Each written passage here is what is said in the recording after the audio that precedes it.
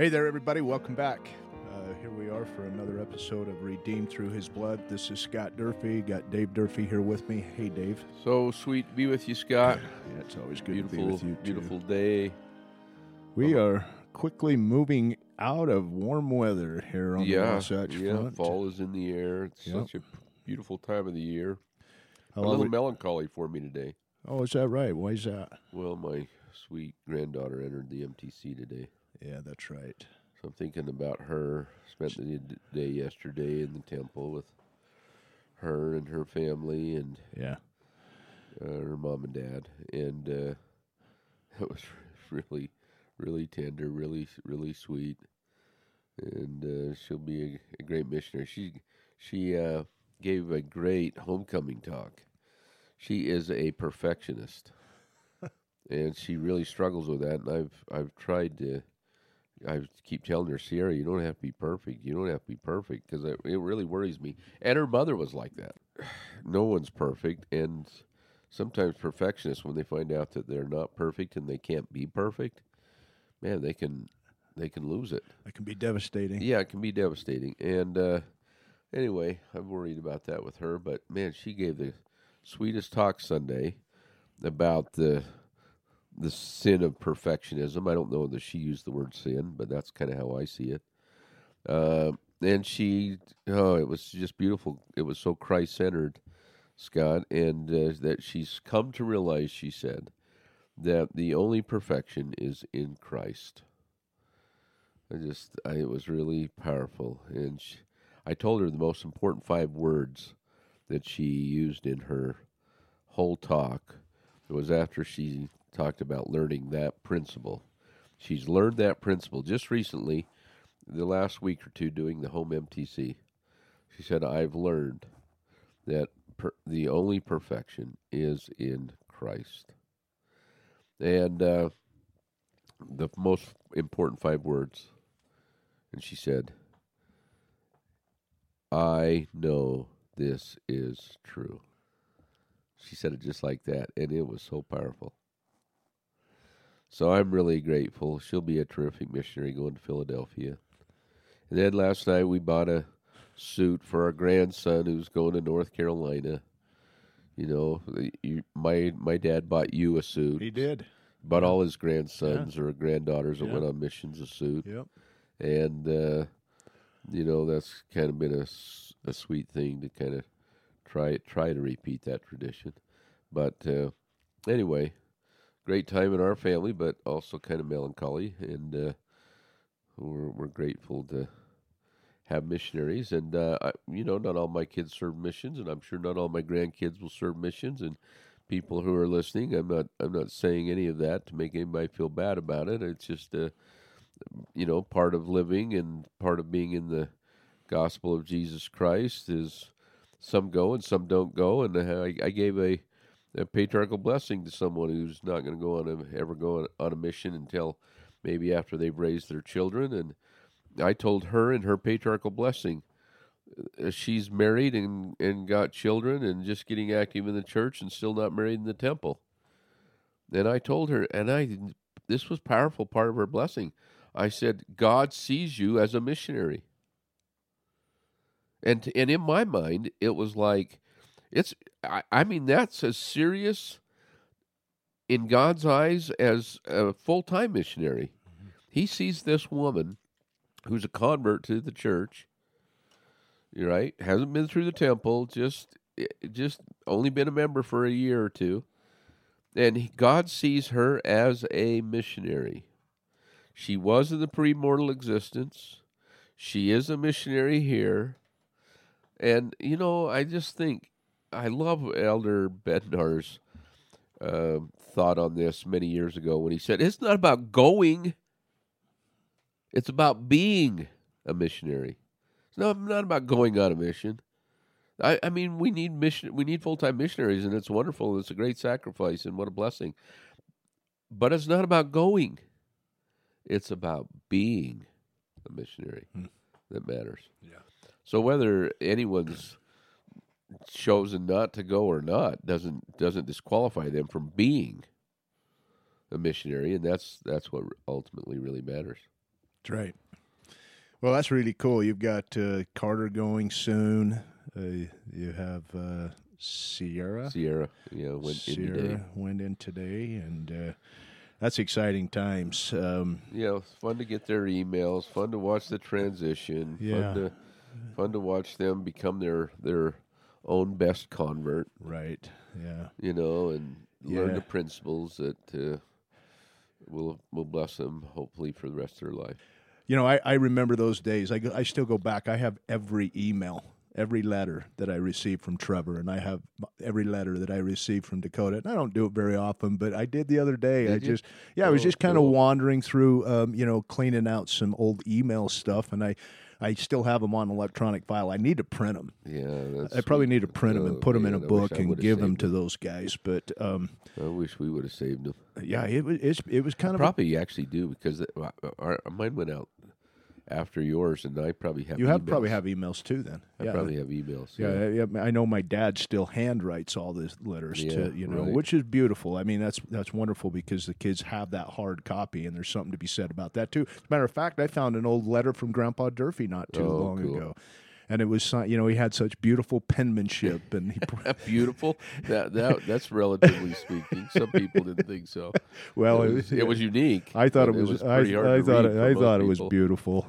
I guess beauty's in the eye of the beholder. There's no question. But hey, we had a great experience this past weekend. We had Elder Pepper Murray from the Area 70 oversee and preside at a state conference for us. I met Elder Pepper Murray. He's a good man. When I was in the state presidency, he attended one of our state conferences. He and I have a lot of commonality. I don't know if you know this or not, but he was actually the head of the Justin Sports Medicine for the Professional Rodeo Cowboys Association. Oh, okay. For quite a while. Doctor, orthopedic. Yeah, he's an orthopedic surgeon. And I went up to talk to him because he talked about being on the rodeo team up at Utah State. And my Uncle Richard on my other, on my mom's side was on the rodeo team the same time. Did he know him? Yeah, he knew him, and he knew Tyson Durfee, who's kind of a distant cousin of ours that lives out in Weatherford, Texas, who won the world in tie-down roping in recent years, and he knows Tyson quite well as well. So that's cool. awesome. Yeah,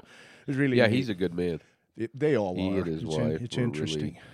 Really sweet. Yeah, she is really special too. Yeah. It's really cool how that is. Well, today we're moving along. We're kind of wrapping up the season, David. We have a couple, I think, more episodes that we'll be able to release. We have a surprise. I don't know if it's a surprise or not, but we have Jack Christensen who will be here to do a interview with us in upcoming weeks, very shortly here. Yeah. I shouldn't have said that, because if he cancels on us and it's out there, then that may not have been a good move. But I'm going to put it out there anyway. We'll hold his feet to the fire. I love Jack. I had lunch with Jack on Monday. We're old rivals. Yeah. We competed against each other, in sports, and now we're dear friends. Anyway, he's a good man and an author and teacher and leader, administrator. He had some influence on me. We're going to be talking about some important things today, and I'll mention it when it comes up. But he actually had some influence on me, especially as he has a lot of influence on a lot of people. He does. Really does. Yeah. And he and I both share he's a patriarch and I'm a patriarch, and it's kind of fun to get together and talk about that. When you're a patriarch, it's kind of lonely, Scott, because you don't have a quorum. I'm grateful to have a couple of friends who are patriarchs, and once in a while go to lunch and talk about the process of preparing and receiving revelation. Yeah. Anyway, Scott, so I told both my granddaughter and grandson that the ultimate purpose, I know they have a purpose and preach my gospel, and I love that, which is basically to teach the doctrine of Christ, right? Faith, repentance, baptism, receive the Holy Ghost, endure to the end. And but I told my grandkids, I said, so listen to me. Will you just really take this to heart and don't forget your grandpa told you this. When you're out there, it is not about you. So when somebody comes up to you and says, are you saved? We played that little thing last week about the the young adults in Yeah. California. Yeah. I don't even know if it was in California, but it looked like it was along the beach. You know, the pastor who put them on the spot, and they were all focused on, you know, are they saved or not saved? I said, when somebody asks you on your mission, are you saved? Don't let them turn your focus inward on you. Don't wonder if you're saved. All you need to do is keep your focus centered on Jesus Christ, and your response to that should be immediately, I know Jesus Christ is my Savior. I know He saved me, He redeemed me, and He's my Redeemer. I know He died for my sins and for yours. I said, don't ever let anyone cause you, in any question they may ask you, to go inward and focus on yourself or your salvation. Focus on Christ and His salvation, which He made possible for all mankind. If we would just all do that, Scott, and focus on Jesus Christ and not ourselves, we would have so much more success, not in being a missionary, but in just being a human, in living, that it would be a great blessing to us. And so I said, just focus on people's relationship with Jesus Christ and help them. Here is your purpose from your grandpa. Your purpose as a missionary is to help people to feel the love of their Heavenly Father and the gift He has given us in the offering of His Son, and to help them get the Holy Ghost. If you will just connect people and talk to people about the Godhead, deity, the Father, His Son, and the Holy Ghost, you will be such a successful missionary and a successful person. I just really feel that, Scott. If we could all, as missionaries and all of us as members, would have the reason of the hope that we kind of talked about last week, which is a relationship, is to a connection. It's Elder Bednar's word that he loves. I love the word they use in the temple and other places, that we're bound. We're bound to God.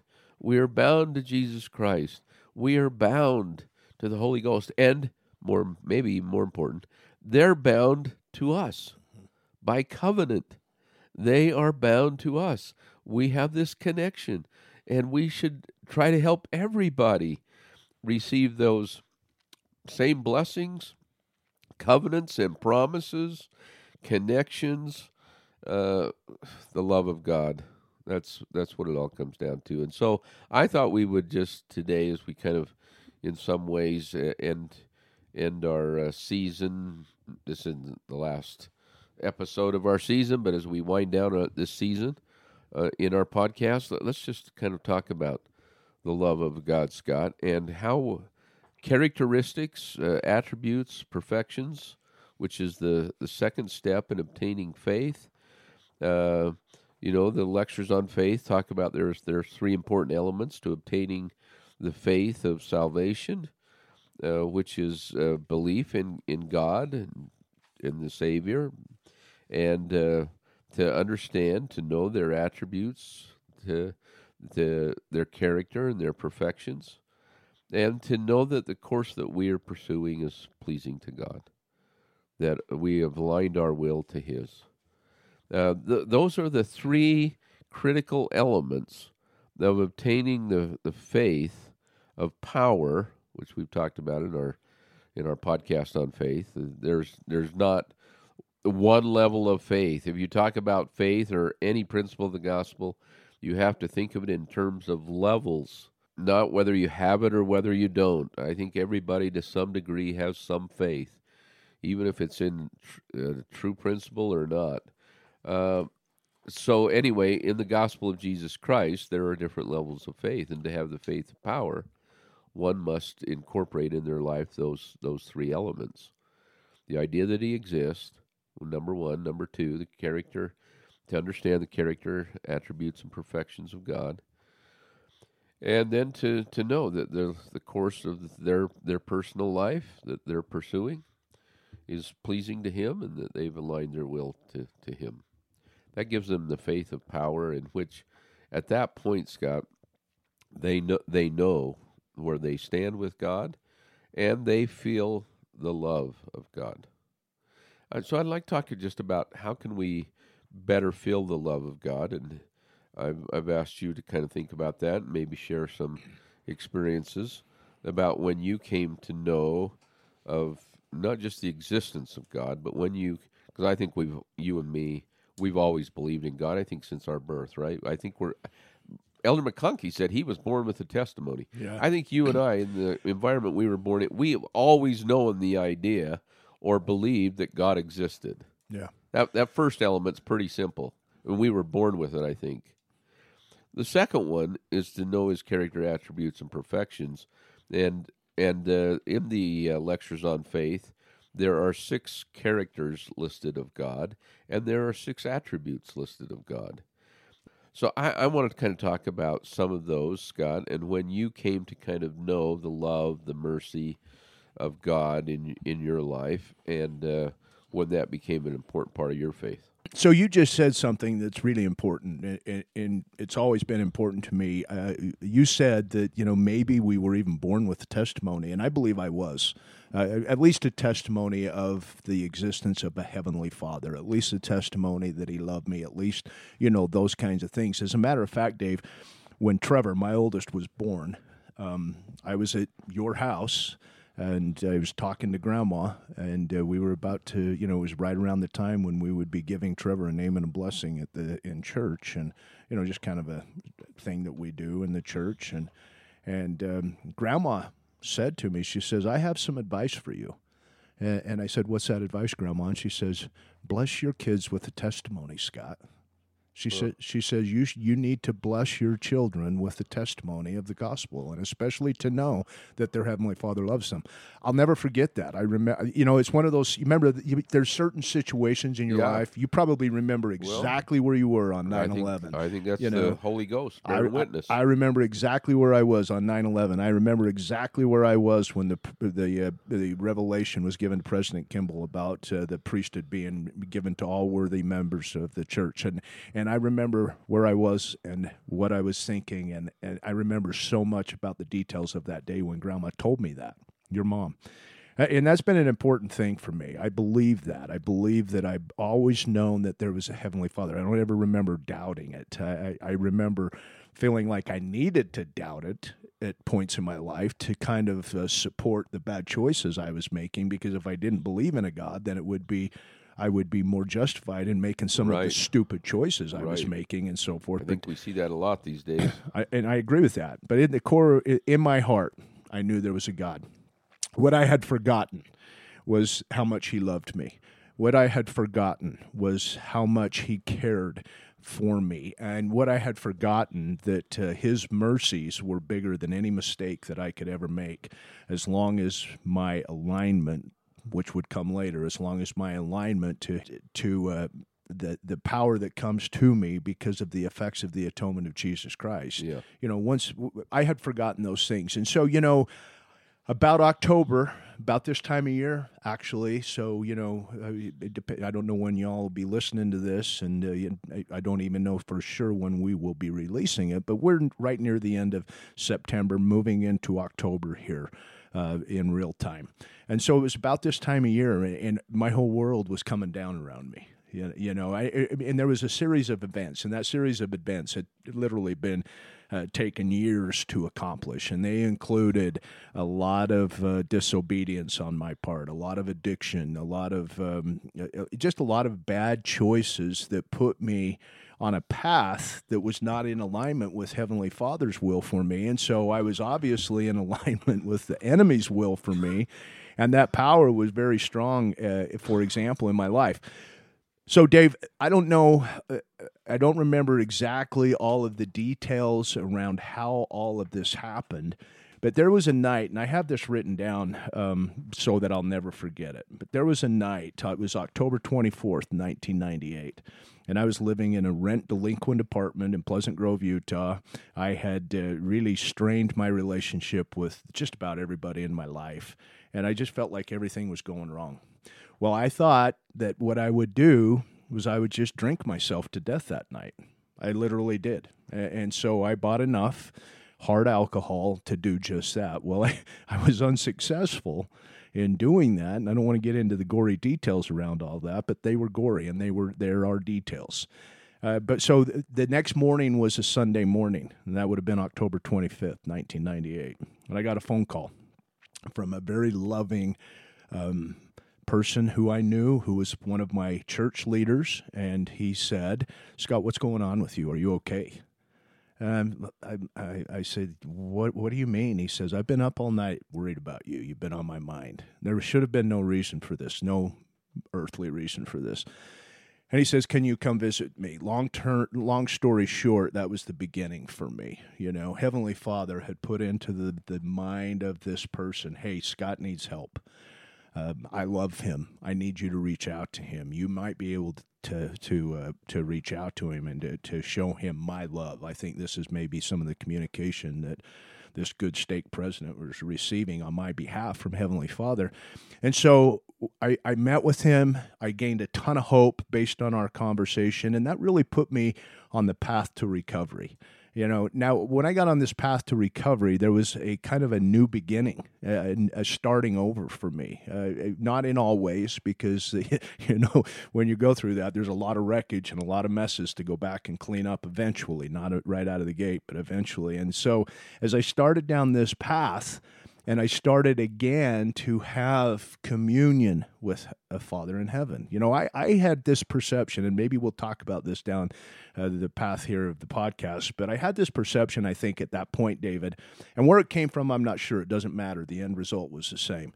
But I had this perception that I had really messed up, and Heavenly Father was so disappointed in me.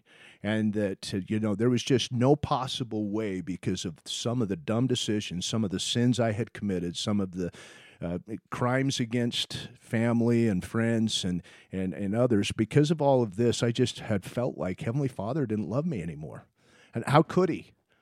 How could he? I had knowingly done things that would put me at odds with the Spirit. And so having done all that, I really needed to enter into a new process. Uh-huh. So they told me, you need to have faith that a power bigger than you can help you. Who told you? I went into recovery, right? So I went to the rooms of Alcoholics Anonymous. Okay. I got a sponsor who was not even LDS at the time. Well, never became LDS, but who wasn't even LDS. Hey, one thing I want to just say. By the way, we don't have a monopoly. No, we do not. Of a faith or belief or a relationship. Love. Yeah, exactly. With God in the church. There are so many people who have that connection, and some who are not even Christian. That's right. Who have a relationship with deity, however they understand it, and I believe in a Heavenly Father who loves Mohammed's. Buddhists, Hindu, atheists, agnostics, and all of his children, and he's not going to give up on them, or he doesn't label people.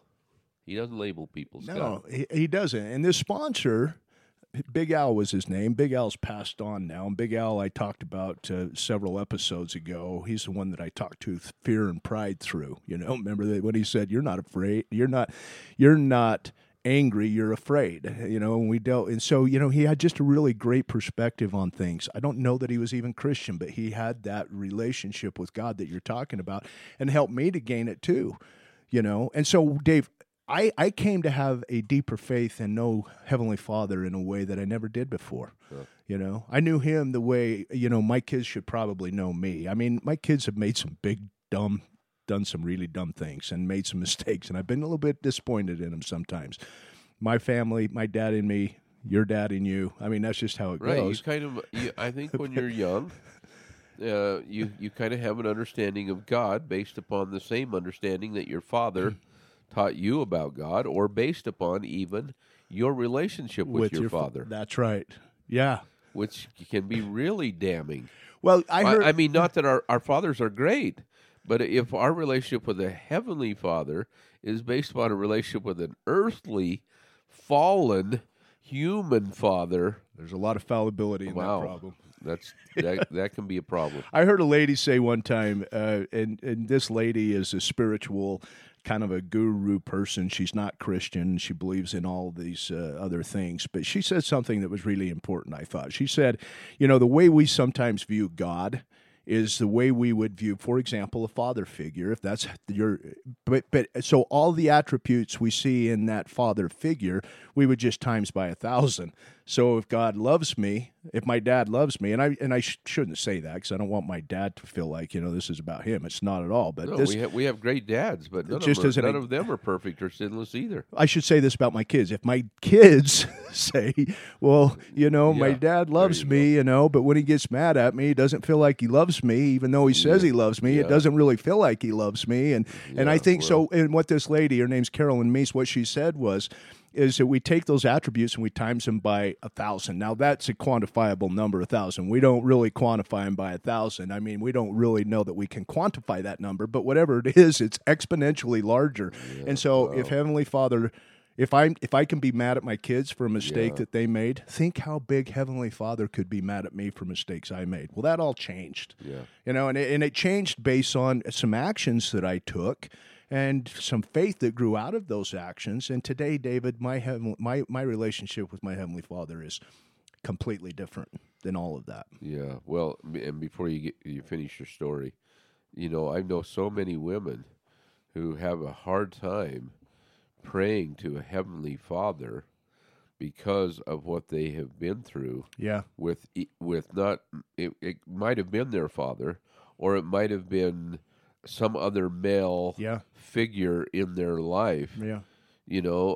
I have a dear friend who was Shinto growing up in Japan, and his father was so into the discipline of the Shinto religion that my friend to this day, who's been a bishop, converted, I think in his early 20s, he and his wife, and still live in Japan, are on a mission right now, or missionaries. Anyway, I love him, and yet how many times we have had to review the conversation with each other, and I've had to remind him of Heavenly Father's love for him, that Heavenly Father is not based upon the discipline of his Shinto father. Anyway, what we're telling, I guess, our listeners, Scott, is you have to separate out all the false traditions by which we were raised. Yep. And to open our minds into regard to who really is our Heavenly Father. And many times I think we see him as being too harsh because of how we were raised. However, Scott, some people see him as being too kind and too loving. I mean, there are extremes in both ends of this continuum, right? Yeah, there's no doubt. And C.S. Lewis said, most people don't want a heavenly father. Most people want a heavenly grandfather. Yeah, exactly. Or a heavenly Santa Claus. Who will take you to the beach. This is C.S. Lewis. Yeah. They want to believe in a heavenly grandfather who will take you to the beach and hand out the towels and there's no discipline. There's no anyway. Yeah. We need to not go to one extreme or the other, and we need to come to know the one true living Father and understand what God's love really is. Well, you said that, we can have a misunderstanding based on our false traditions, but we also, that understanding comes, I think, a little bit naturally also because of our human condition. Yeah, for sure. Right? Traditions and conditions. Exactly. Because, we have the veil, and the veil's there for a reason. Right, and we do need to work out, to have that spiritual connection. In the big book of Alcoholics Anonymous, it tells me all I really get from my addiction is a daily reprieve. based on my spiritual condition, or in other words, my relationship with my Heavenly Father. Wow. That's powerful. Yeah. And that's not true for alcoholism. That's true for everything. For All we really do is we just get a daily reprieve. Sometimes we only get a minute-by-minute reprieve. Sometimes it's only a reprieve in a second in time. But always it's based on our spiritual condition and our relationship with deity. Yeah. Always. And that's what I found out. You know, I'm for that reason, if I were to just learn that one thing from all of my struggles, from all of the self-inflicted wounds, etc., if I could just learn that one thing, that it's everything, all my peace, and happiness is going to come and go, but all of my peace, I can have peace even when I'm not necessarily happy. I can have peace even when things in my life seem like they're going awry in every different direction. I can have peace when there's problems within my children's families and so on. I may not always be happy, but I can always have that peace, and that peace is completely dependent on how I see him and how I see how he sees me.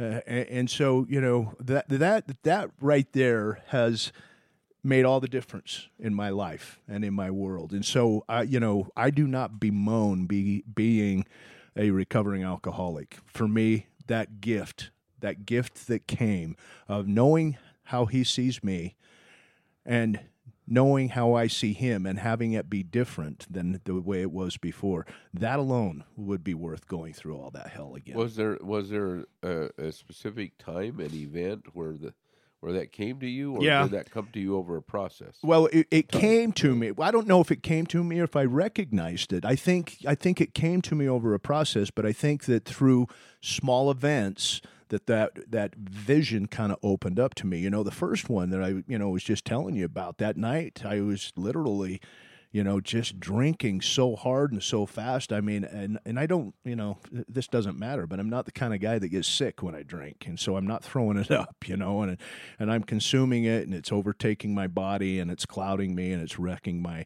spiritual life and all of that. And I think that night, that was the night. It was, for me, it was like, I can't go on. Something has to change. Mm-hmm. And if I can't check out, then something has to change.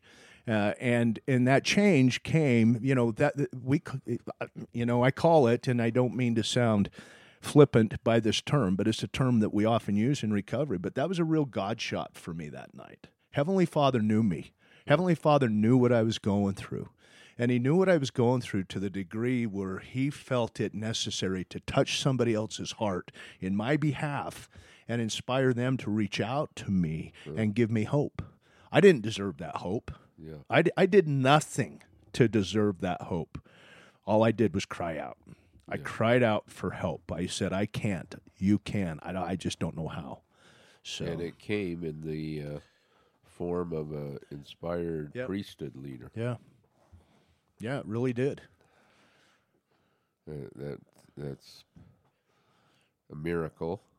And it couldn't have just been any priesthood leader. It had to be a priesthood leader with whom I had a connection already. Yeah. This priesthood leader had been my bishop when I had been arrested and gone through a really, really rotten time several years before. And so he was a little bit aware of some of the stuff, Yeah. And I loved that man. Who felt your love for him. Yeah, and I still love that man. I remember being a bishop once, and the St. Paul Temple had just been living in Minnesota, and the St. Paul Temple had just been completed, and I was given 2 tickets for anybody in my ward to attend the Celestial Room. And I'd been praying to know who to give those 2 tickets for the dedication. For the dedication. Yeah, okay. I had a bunch of tickets, but I had 2 white tickets that would let somebody go into the Celestial Room. And I'd been praying to know, and I was traveling home on a Sunday from my meeting Sunday afternoon, and I knew I turned around the corner. I remember exactly where I was in the car, and it just came to me. I knew who I should give those tickets to, and I called her on the phone. They were a long-time converts to the church, but were natives, Minnesotans. And not that. I mean, they were active, but they weren't that strong, and they were rather poor economically, and they had some challenges. Physically had some. Anyway, I I called her on the phone and I said, "Hey, how are you?" And she said, "I'm fine. I'm just sitting here in my bathrobe." And they hadn't been to church that Sunday. And I said, "Well, I just had a strong impression that Heavenly Father wants you to go to the celestial room when the St. Paul Temple's dedicated." And she started to weep. She couldn't talk on the phone for a few minutes. And she said, "Brother Durfee, when you called me, I was kneeling in prayer, asking Heavenly Father if that might be possible." So Scott, there are miracles like that. They don't always happen right in the middle of our prayer. Our prayers aren't always immediately answered. I know that. But I know Heavenly Father loves His children. And when there is a true need and the timing is right, all of that comes together. And oftentimes, as President Kimball used to say, oftentimes He uses us in the church and out of the church, really. He uses us to help answer other people's prayers. Yeah. And to help other people feel His love. Well, that was definitely the case for me that night. That night or the next day. So the next day would have been Sunday, so the 25th. I met with him, and he actually handed me a schedule for Alcoholics Anonymous. That kind of shocked me. I was like, wow. You have those in the stake president's office, and I don't think all do. But I don't think all do, but they he probably did. should, huh? Definitely he did, and he knew me and gave me some direction around that doesn't really matter. It was personal, but so I went to a meeting the next. I drank that day, that Sunday. I had to. I mean, I was at the point where if I didn't drink, I was shaking, and I was throwing up blood, and I was in a bad way. I was just in a bad way. Yeah. Physically and everything else. So anyway, I went to a meeting that next day. That was October 26, 1998, and I haven't drank since that day. And that is a miracle. That is only accomplished by the good grace of our Heavenly Father. And that event is still fresh with you. It has to be. Yeah. It has to be. Remember. Exactly. And doubt not. I mean, that you can't deny that experience, and you cannot discount it as being just coincidence. Well, and there's so many things in there that doubt not applies to. Because one of the things that we find, and this is true with any sin, I mean, I've been out of it long enough and I've been sponsoring other people, and I've actually been in, leadership positions myself in the church now to know that this is true, not just with alcohol, but, we begin to doubt. Any addiction. We don't just doubt our relationship with deity. We doubt, can I really do it? And we shame ourselves. So And we really can start tricking ourselves into believing, well, I just made that up. My emotions were high that day. I have a psychiatrist friend, and he's left the church, and that's what he tells me. He says, you're able to stir up your own emotions to believe whatever you want. You can get those, you call them spiritual confirmations. They're just emotional. They're just emotional stirrings that you've created yourself. Well, that's absolutely baloney. Yeah. That is. There's no doubt in my mind that on that night and on that day and every day since then, the Heavenly Father's been in my life doing for me what I could not do for myself, Dave. Yeah, absolutely. Well, that's really sweet, Scott. I think one of the low points of my life, Scott, was after the death of our third child in the last trimester of my wife's pregnancy. She, we buried 3 babies, 3 stillborn children, and when the third one died, I was so angry, and I was teaching seminary, but I remember kneeling in my office in the seminary building and it's just wanting to shake my fist I bet. and crying out to him, saying, "Is this not a righteous desire? Yeah. Is it not a righteous desire to have children? Am I so unworthy that we cannot have children?" Yeah.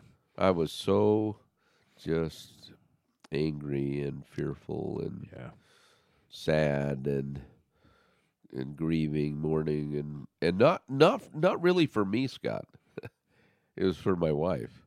I think the times when I've been the most angry in this life has been when somebody has offended my wife, and I was feeling angry because she was hurting so terribly.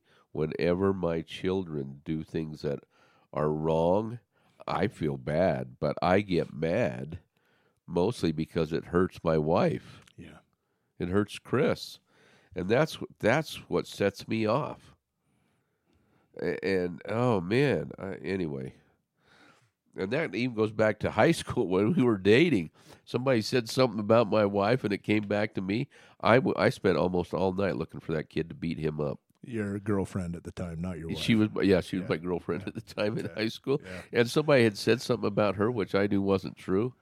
And I went over to Pleasant Grove and I looked for him. And anyway, Pleasant Grove guy. and so Scott, I was so low and I was so down and out and not feeling the love of God. And anyway, I had a scripture come to my mind there in that seminary classroom. It just came into my mind, and I opened it up in 1 Nephi chapter 18. And it talks about the great storm on the ship. You know, they were on their way to America, and they were in this great storm. Nephi's life had been threatened. Lehi and Sarah's life had been threatened by Laman and Lemuel. There was this great contention, and this wind and this storm comes up. Well, and you say that they were on their way to America. They had no idea. Right.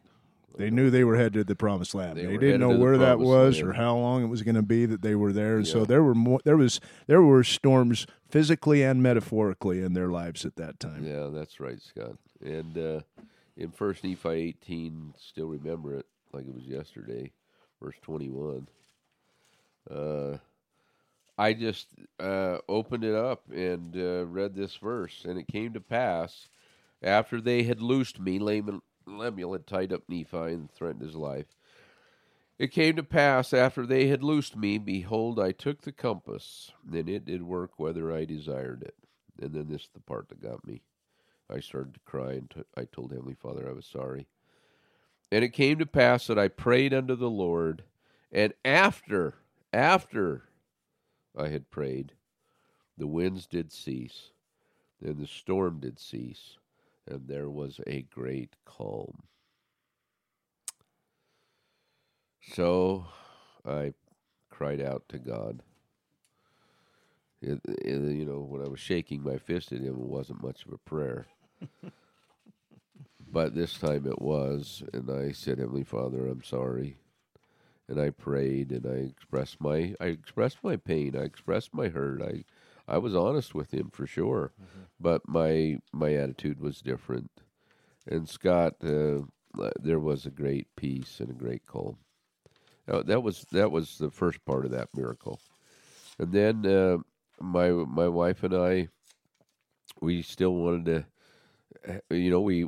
we finally adopted a child because doctors told us that we couldn't have any more children, so we adopted a child, our son Isaac, from Philadelphia, by the way, same mission where Sierra's going, and 2 years later, I was invited. I had completed my master's degree, and we were invited to move to Minnesota, leave teaching seminary, and go back and help coordinate and direct seminaries and institutes in Minnesota.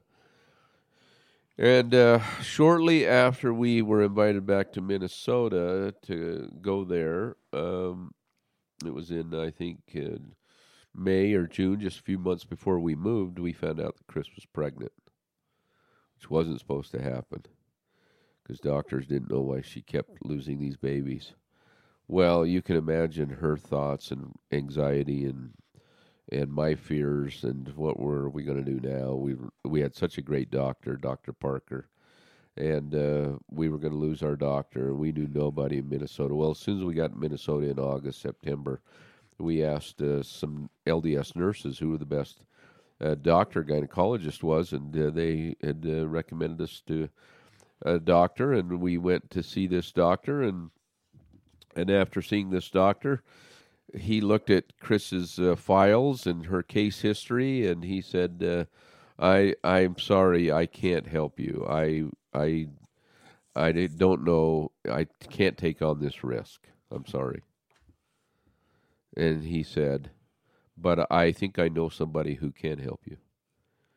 You've got to go to the St. Paul Fertility Clinic, and you must ask for Dr. Gaziano. You must see Dr. Gaziano." So he helped us to make arrangements to see Dr. Gaziano. And we went to him, and the first time we saw him, he looked at Chris's history, and he said, "Wow, this is rather interesting." He said, "I think you have something that I've been studying for 20 years. And I can tell you if you have it or not by just pricking your finger and drawing some blood." And he did, and within a few minutes, he came back after drawing some blood, and he said, "Yeah, you're positive. You have a condition that I call antiphospholipid syndrome." This is in 1993. And he said, "This is interesting because this month I am, there will be an article in the Journal of American Medical Association, JAMA, famous medical journal.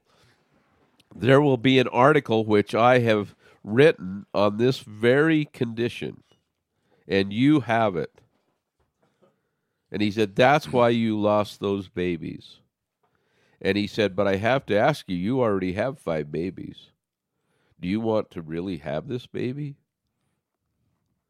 And, of course, as soon as Chris started crying, he said, okay, I'm sorry. I can help you have this baby. And you'll have to take 3 shots of heparin a day from here on out, and 4 weeks after you deliver the baby." So they put her on blood thinners. Antiphospholipid syndrome is a condition where, for some, the blood in the uterus will clot at a certain point in the pregnancy, and the babies just die from the lack of blood. And ours had all died, these little 1-2 pound babies. All about the same time, right? All about the same time. In the third last trimester. part of the third trimester of her pregnancy. Huh. And anyway, Scott, because of her willingness and her sacrifice to do that, we had our Minnesota miracle, Laura, our baby girl, and it was an amazing miracle. She is an amazing miracle. She is a miracle. Deb and I went to dinner with her just last week. Oh, and, my goodness, we love that kid. She is such a sweetheart. Yep. In every sense of the word. Anyway, she's really a miracle. About 2 months later, Scott, I was driving down to Mankato to teach an institute class. This is the point of this whole story, and I was kind of feeling sorry for myself because this is the first year I'd been in Minnesota, and I had a bishop down in Mankato, Minnesota, promise me that if I would drive down there once a week to teach a class, he would fill a class of young adults who were attending the University of Minnesota at Mankato, which, by the way, is what the whole series of Coach on TV was based on. Yeah, the Gophers, right? Yeah, well, no, they're not the Gophers, but anyway, it was Minnesota State at Mankato. Okay. Anyway, I was driving down there, and this was about the 4th or 5th week, and we hadn't been able to get more than 3 kids to attend that class. And I'm thinking, I'm driving an hour and a half one way down to Mankato, the southwest corner of Minnesota, to teach a class, And what I thought I came out here to build the kingdom. I thought I came out here and I was going to teach the gospel and I was going to help. I mean, that was an impression that I kind of had when we made the decision to move to Minnesota. That if you go out there, you can kind of have missionary experiences and help build my kingdom. That was the impression. And I thought, wow, I thought I came out here to build the kingdom. And here I am going an hour and a half one way to teach 3 kids, and I was just discouraged, feeling sorry for myself, having a little pity party. And all of a sudden, I had this impression, and I could see this 2-month-old baby girl, this Minnesota miracle, Laura. Yeah.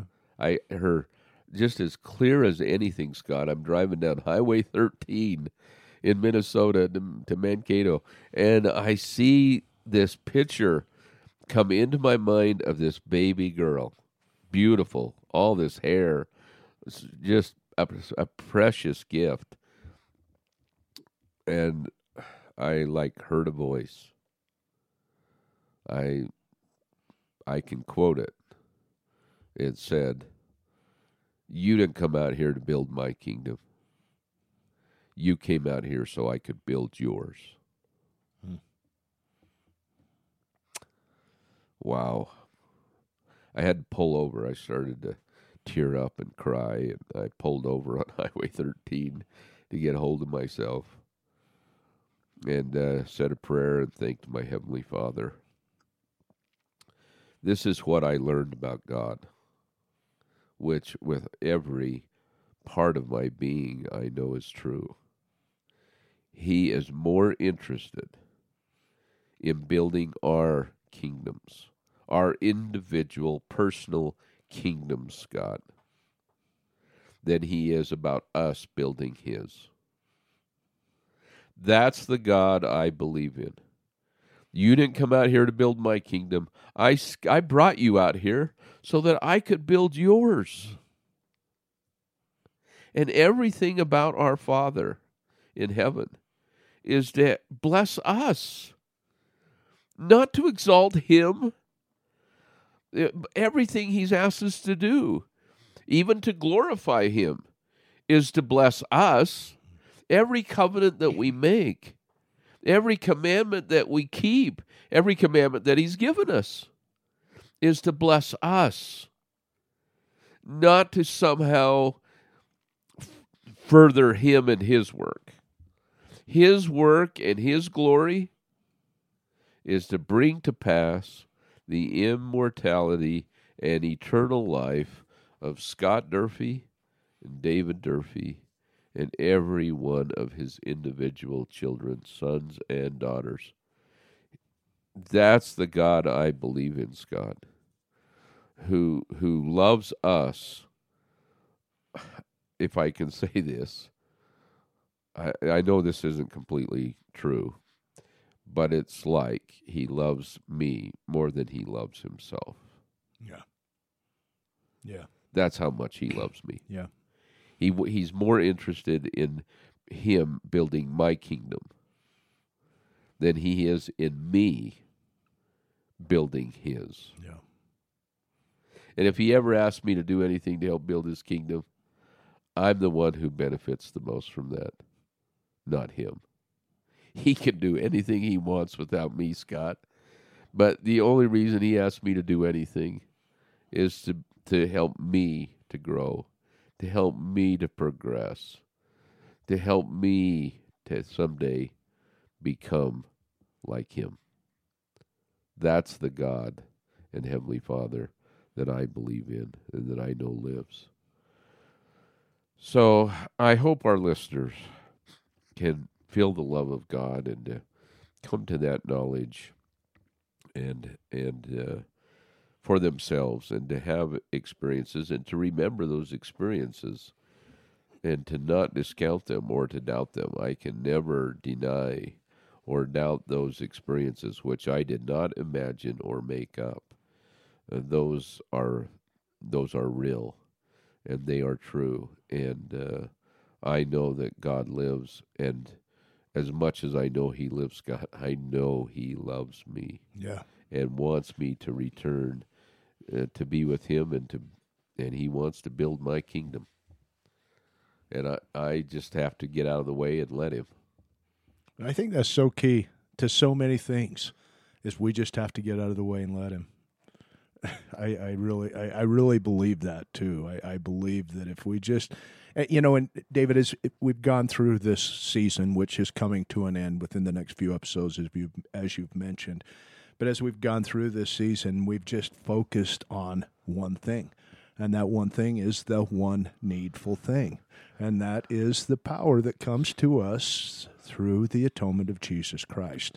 And we have that administered to us in our lives through His power, which comes to us as administered to us through the Holy Ghost. And I know this for a fact. As I have progressed, I guess could be the right word, as I have progressed through this process, prior to doing the podcast and everything else, but as I began to let, and I think this is true for you too, as I began to let the power of Heavenly Father into my life by aligning myself with His will, that love and my ability to see that love that He has for me has just increased like crazy. And it still does that. I'm feeling even a greater outpouring or an increase of that witness today as we sit here and talk about these couple of really important, and they're just two really important experiences that we both had in our lives. I know that you have more, and so do I. Right. And as we reflect on those, and as more are sure to come, what a tender mercy. What a loving God. God is good. And it's so amazing for us to have that experience. Yep. But we wouldn't have had that experience, and we couldn't have that experience in its fullest without the atonement of Jesus Christ. And we need to understand that. Absolutely. Amen. Dr. Gaziano. Dr. Gaziano. Wow. I love my last name, but if I could change it to anything, Gaziano might be a good one. Great Italian man. And he had kind of a little beard and goatee, just like you did. Now, just a second. You said a little beard and a little goatee. I have a manly beard, for the record. No, it's kind of thin, I think. Okay, Dave.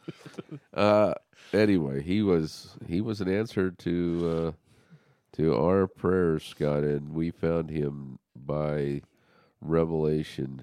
Really, I'll never forget that experience. Wow, he said, this is rather amazing. Yeah. I've been studying this for 20 years. Yeah.